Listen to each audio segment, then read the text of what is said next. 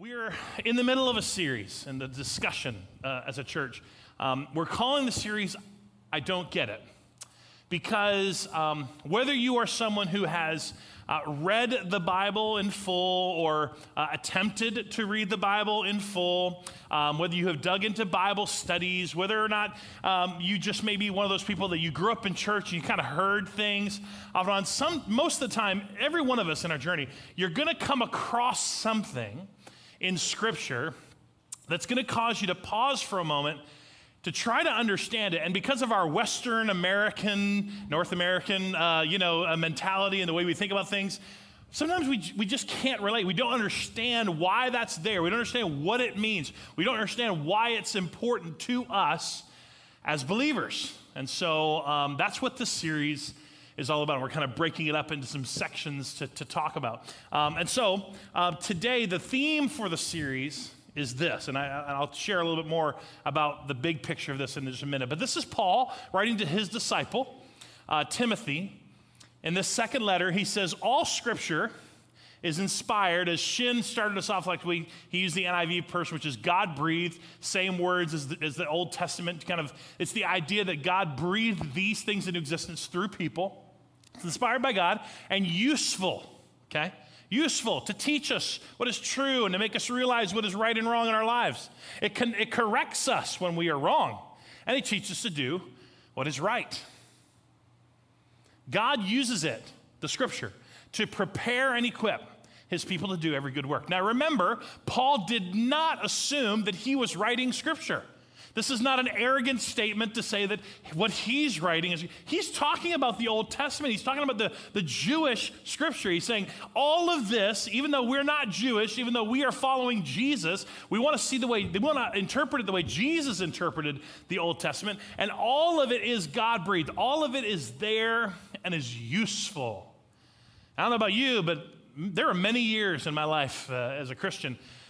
I don't know if I could have said the Old Testament was all that useful, right? Especially some of the stuff written in it. And if you go to certain churches or been around certain teaching, some of them will discount the Old Testament and kind of focus solely on the New Testament because, in all fairness, the New Testament is the new covenant in terms of Jesus, right? We'll talk about that today. So it's important, but here's Paul saying, no, it's important because it can teach us. It can equip us. It's beneficial.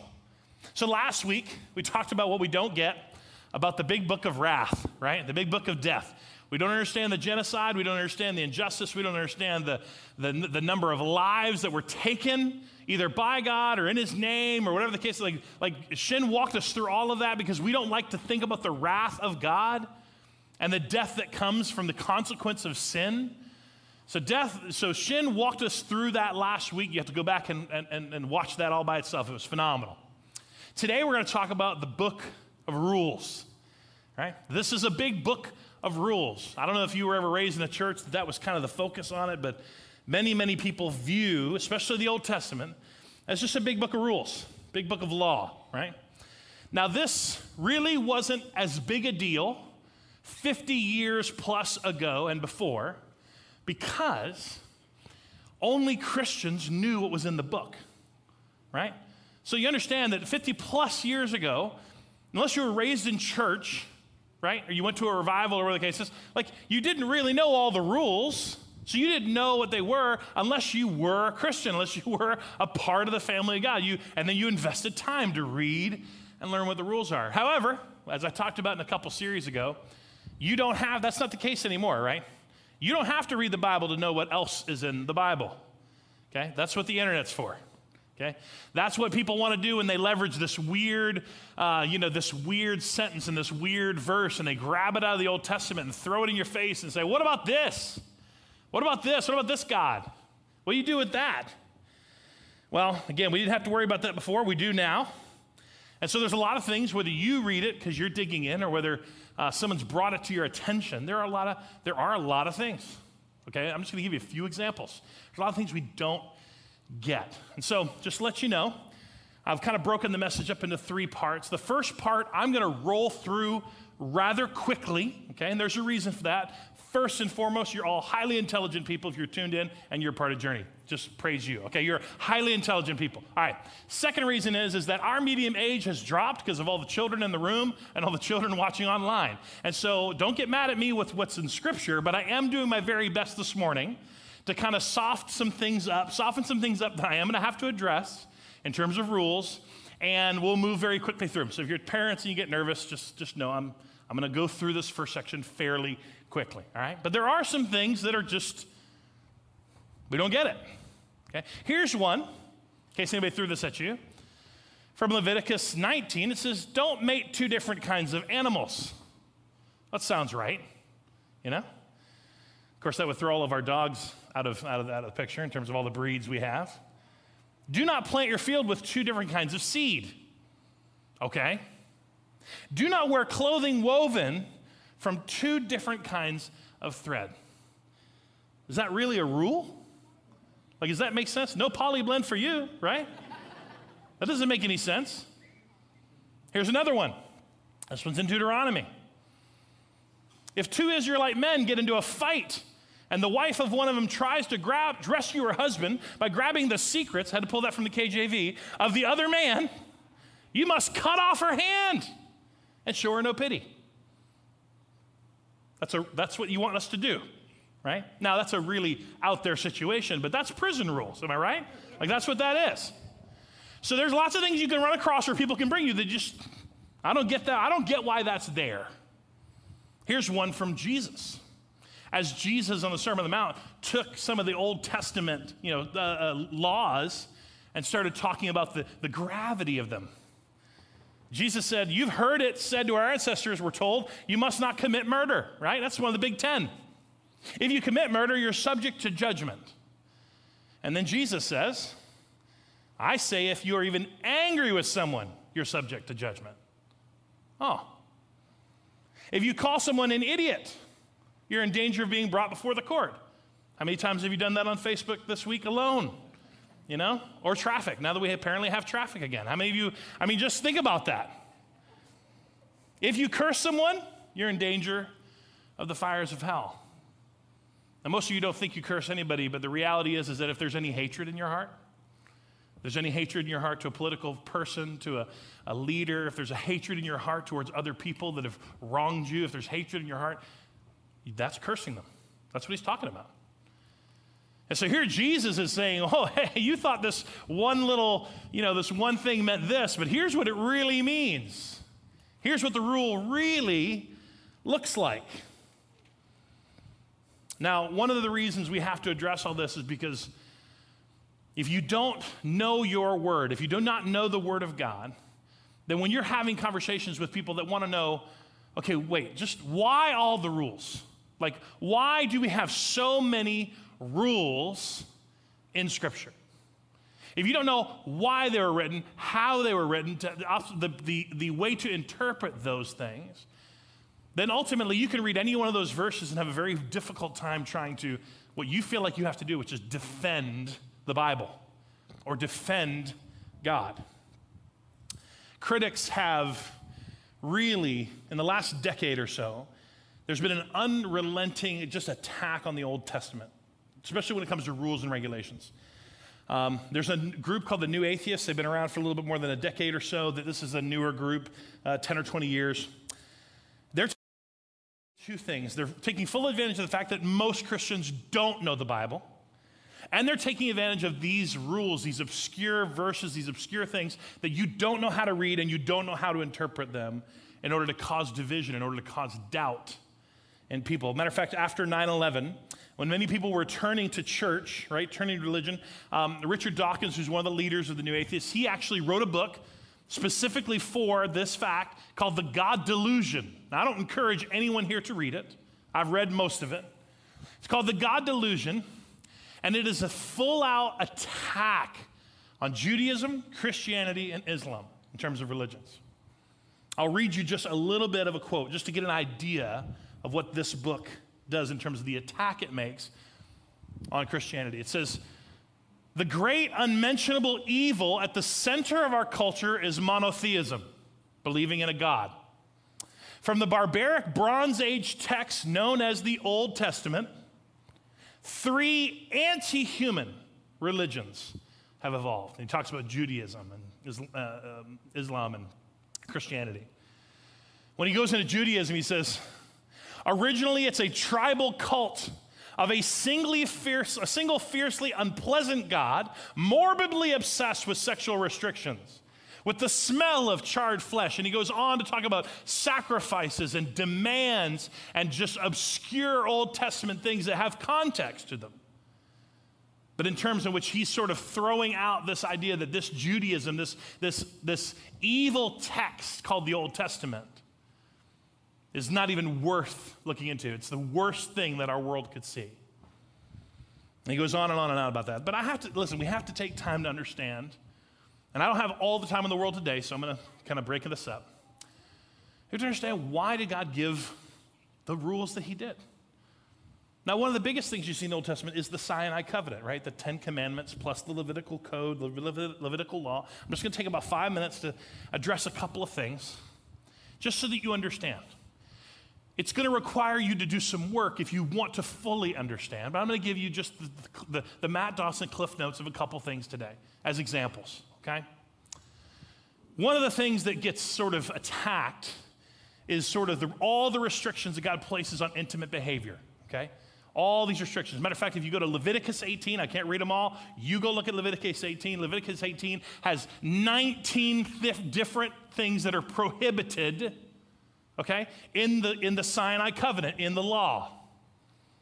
And what you will notice after a while, especially if you understand the context, that 17 of those 19, right, that were prohibited, they are right now, today, illegal or frowned upon.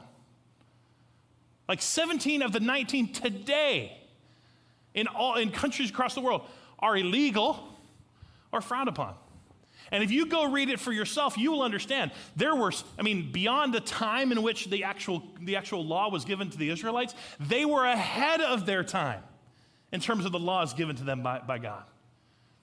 The things that were, all 19 of these were practiced in Egypt. All 19 were practiced in the 400 plus years they were enslaved to Egypt. It'd be centuries, guys, centuries through the Romans beyond, that many things were still practiced. And yet here's this covenant, this law that was given to God's people, okay? Given to God's people to help them live in freedom and in the fullness of the life that God had for them. They were a slave nation. All they knew were slave laws.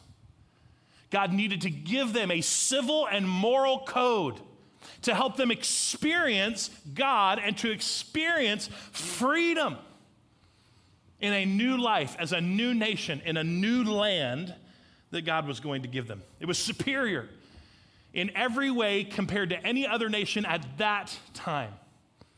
Matter of fact, one of the things that most people don't understand is that the protections afforded the most vulnerable in the Jewish law was revolutionary in comparison to every other culture at that time.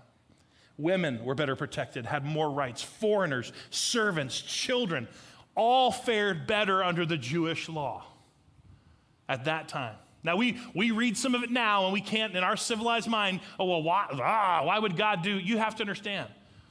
God was taking a slave people and explaining the best he could how to move from where they were into freedom, into the fullness of what God wanted for them. But it was going to require rules. It was going to require law. That's why it's called the law. Now, I want to just kind of quickly go over this, but it's understanding the difference in terms of the law itself, the purpose behind rules. So rule-based systems, as a matter of fact, this comes from a study that Tracy and I just did with a group in our church called Starting Point, and we'll probably do another one this fall. But in one of our sessions, as we taught our group, our small group, this is one of the examples that I felt like was very helpful. So that's what I'm going to give it to you this morning. It's called Starting Point. It's from a church in Atlanta, and it's a phenomenal study. But when it comes to understanding the law and the rule-based systems, you have to just think about it in these sort of modern terms, right? There's the family model of rules, right? All the parents in the room, nod your head, yes? All the parents online? You have children, okay? They have rules. Some of you guys even have them listed in your house called the rules of the house. Nod your head if you're with me, yes? There's unspoken rules, there's spoken rules, there's rules that are spoken over and over and over and over again, right? Though the family model are rules for the family. How many parents have said this?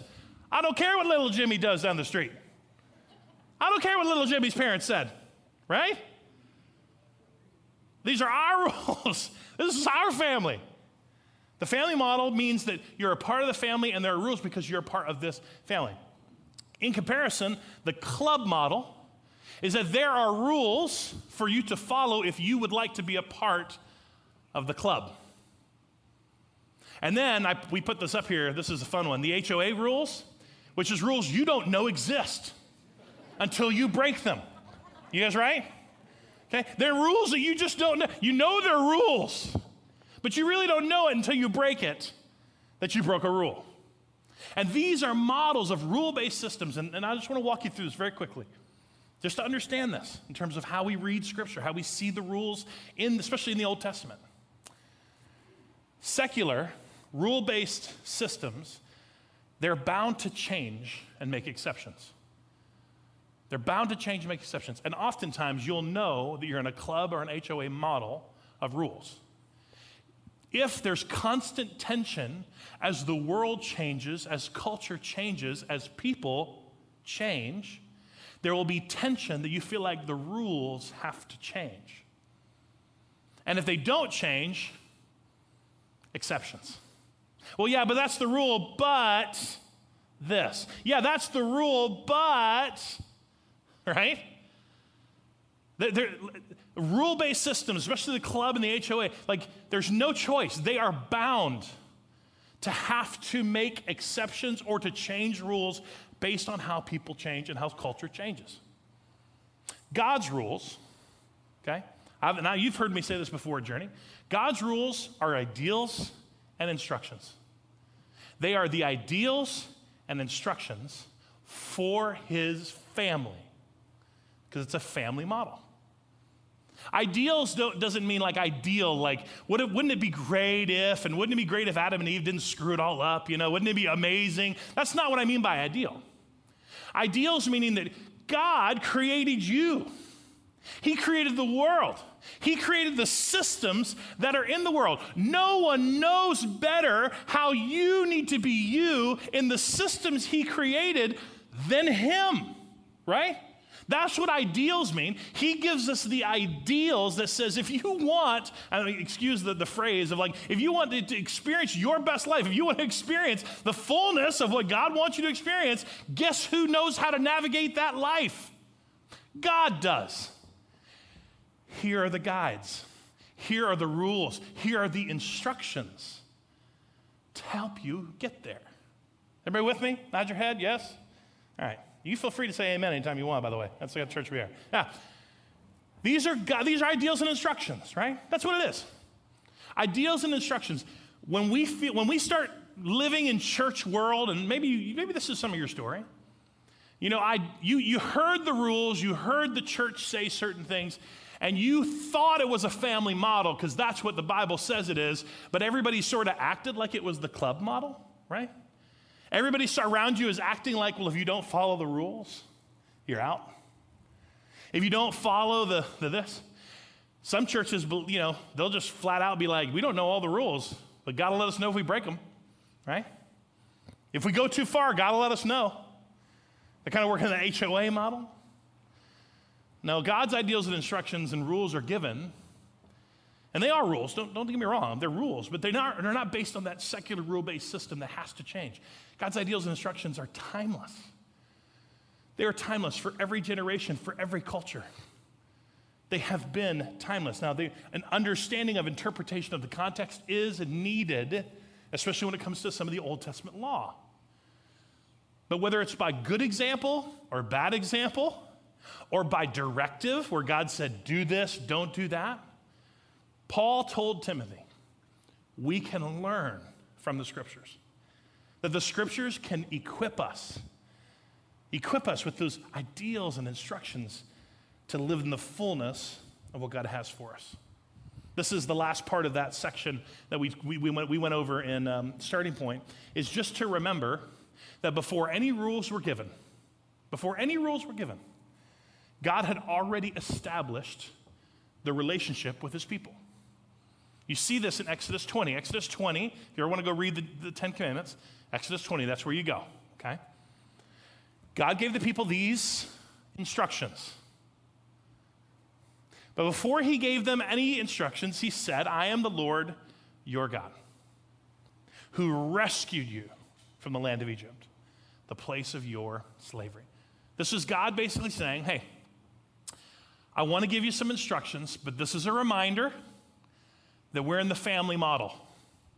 I am the Lord your God. Meaning that before you chose me, I chose you. Who rescued you out of slavery. Who rescued you out of Egypt, out of your place of slavery. This is God saying that, he's just basically saying, look, before you do anything for me, before you've done anything for me, I was doing something for you. Because there's a relationship there. Right? And then, so after he establishes that, then he says, you must have no other gods but me. Then he says, then he gives the Ten Commandments. Then he passes out the Sinai covenant through Moses, the civil and moral code. Before any of that, he established and reminded them that this is not the club rules. Like, hey, I'm looking for a people. Here's the list. Anybody want to join that club? Just come follow these rules. You break one, you're out. No, the Ten Commandments, and this is where we talked about this as a group. The Ten Commandments were a confirmation of, not a condition of, Israel's relationship with God. Everything that the critics are going to argue with you about in terms of the rules and how crazy those things are and why would anybody believe, we understand through the context of how it's written, why it's written, and interpreting it that, look, these rules were necessary.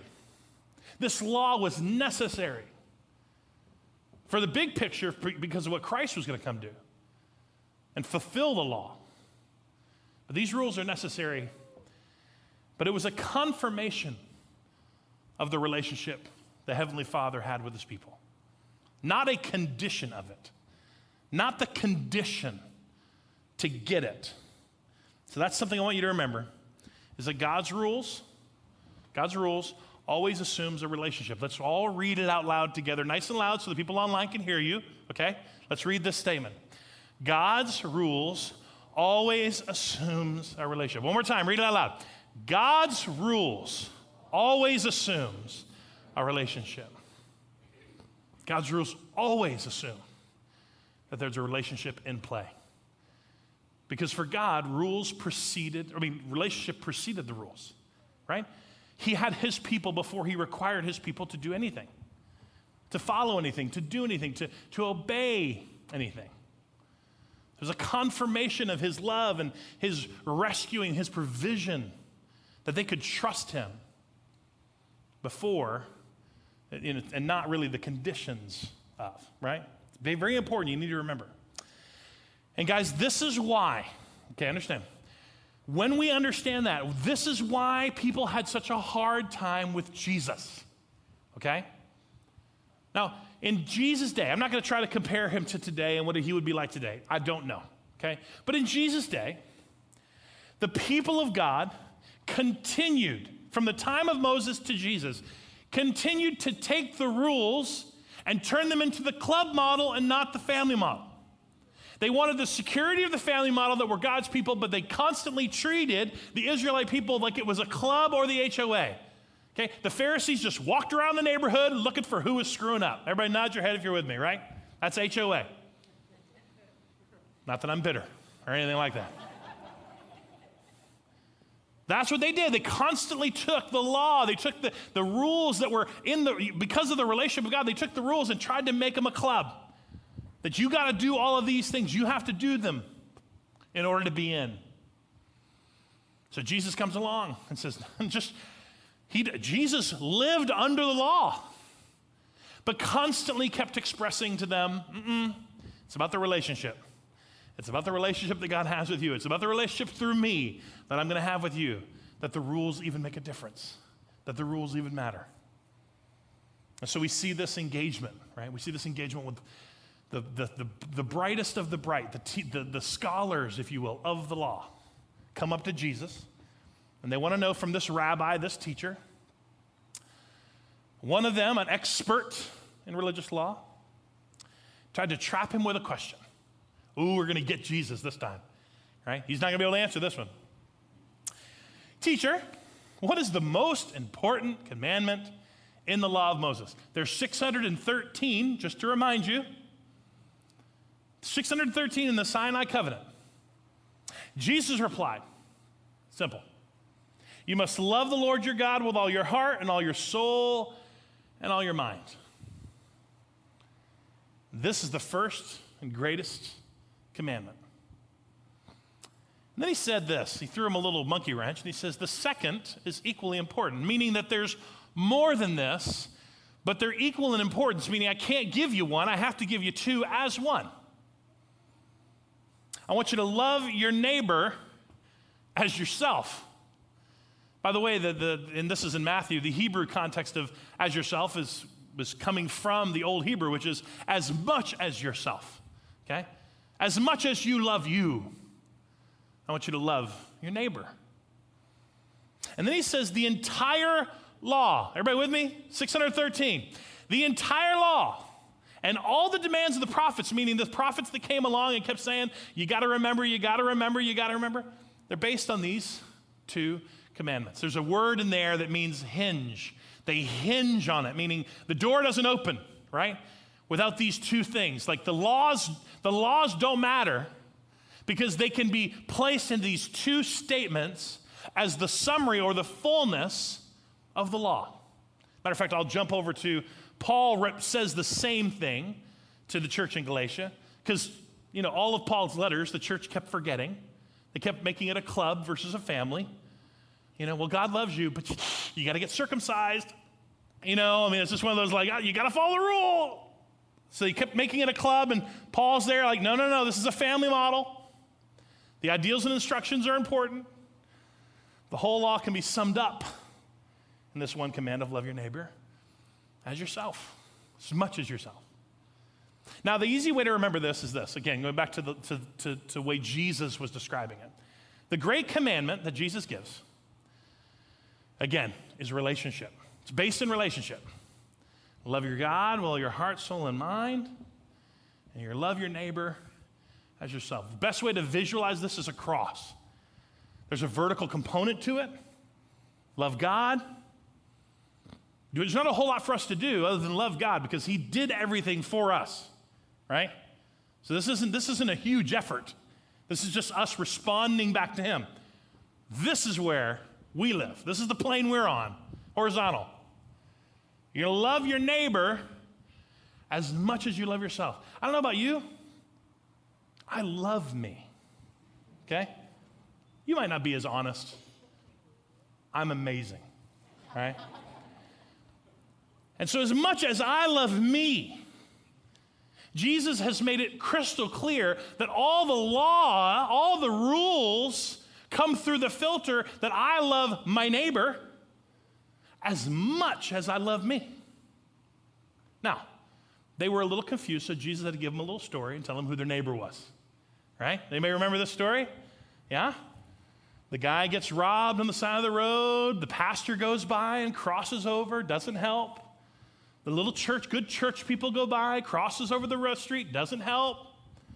Then a despised Samaritan comes by and has compassion. Jesus is sitting there saying, look, I'm going to remind you guys, this is so important that I'm going to make it so crystal clear that I got to remind you who your neighbor is. And just using that description of the Samaritan, he's like, your neighbor is this. Your neighbor is the people who don't look like you. They don't look like you. They're not from where you're from, right? Tell me how it's possible that there's any racism among the children of God? Did Jesus not make it clear who our neighbor is? That they don't look like you. They're not from where you're from. You're supposed to love them as much as you love you. They don't think like you think. They don't have the same worldview that you have. Okay? All those rioters and looters, your neighbor. I know nobody's going to amen this, but just let me get through it, okay? All those people who hate this country, they're your neighbor. All those who do have racism just boiling and prejudice boiling up in them, they're your neighbor. You're called to love them. Love them as much as you love you. They don't look like you. They don't think like you. And guess what? They don't believe what you believe. Okay? They don't believe what you, they do not worship the same God. They do not believe what you believe. This is Pride Month, people. All your Facebook and your social media and your conversations are going to be around the LGBTQ, and they're going to be the activists and the supporters in your life. And they're your neighbor. They are. They're your neighbor. Like he made it so clear. They don't believe what you believe. Those Republicans are your neighbor. Those Democrats are your neighbor. Those socialists are your neighbor. Those people who think that you should be wearing masks, they're your neighbor. Those people who think this whole thing's a conspiracy, they're your neighbor. And what are we supposed to do? What's the word? Love. Yeah. You're not too loud right now, I understand. You guys understand that Jesus had to make this so clear, crystal clear, that the relationship starts before the rules matter. It's a relationship with God. It's how we love others. It's how we love our neighbors who don't look like us, who don't think like us, who don't believe like us. And you know there's Christians, probably none of you, I'm not going to even pick on you, okay? But there's Christians out there. Listen, it's true. There are Christians out there who like to take the rules of God and they like to use them to judge people. And they like to use them to create distance between us and them. How dare someone use the rules of God that were established for the relationship of his people, for the love of him, and to love our neighbor. And you're using the rules. You're using rules that they don't care about and they're not interested in a God they don't know. Whose rules, the rules aren't for them. And you're going to use those rules as an excuse not to love them? Although Jesus made it really clear. And if you're thinking, because I know that's not you, okay? There's nobody in the room that's like that. If you're thinking, just maybe, I don't know if I can do that, Matt. I don't know if I can do that.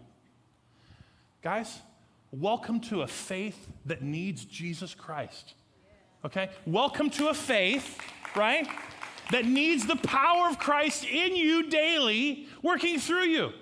If you could do it naturally, if you could do it on your own, you'd already be doing it. So when you have that tension that says, oh, and you're thinking about that person right now on social media, you've already unfollowed them. Somehow they got back in your feed. And you've all but cursed them. You've definitely called them an idiot. And now you're sitting there saying, I have to love them as much as I love me. And that tension that's in you that says, I can't do it. I don't know if I can do that. Yeah, welcome to the faith. Welcome to faith in Jesus Christ, in which we need daily the Holy Spirit in us to be able to live that love out through us. Here's the problem. I'll get off this very quickly and close this out. Relationships, or rules without relationships, is irrelevant. And I know that you're not there yet. I don't expect you to be there today. But the rules of God God's rules, his ideals and instructions, without the relationship is irrelevant. It's irrelevance to people who don't know him, who are not interested in him. And yet, how long has the church tried to be the moral police of the world, trying to get all the laws and all the common cultural things kind of moved in the direction so that we don't have to be the light, the government can be the light, right? We don't have to be the ones who love others because everybody just gets in line and does what you're supposed to do. And nobody's amening this one. I know. I know. It's tough. And yet we continue to push the rules of God on people that don't care and are not interested. The rules aren't for them. The rules are for you, for me. Paul tells the church in Corinth, because he's laying down some heavy guidance on how to deal with somebody in the church in Corinth, and he tells them, what business is it of mine to judge those outside the church? Paul's like, that's none of my business. Are you not to judge those inside? Are the people who are the followers of God not the ones that are accountable to the rules of God?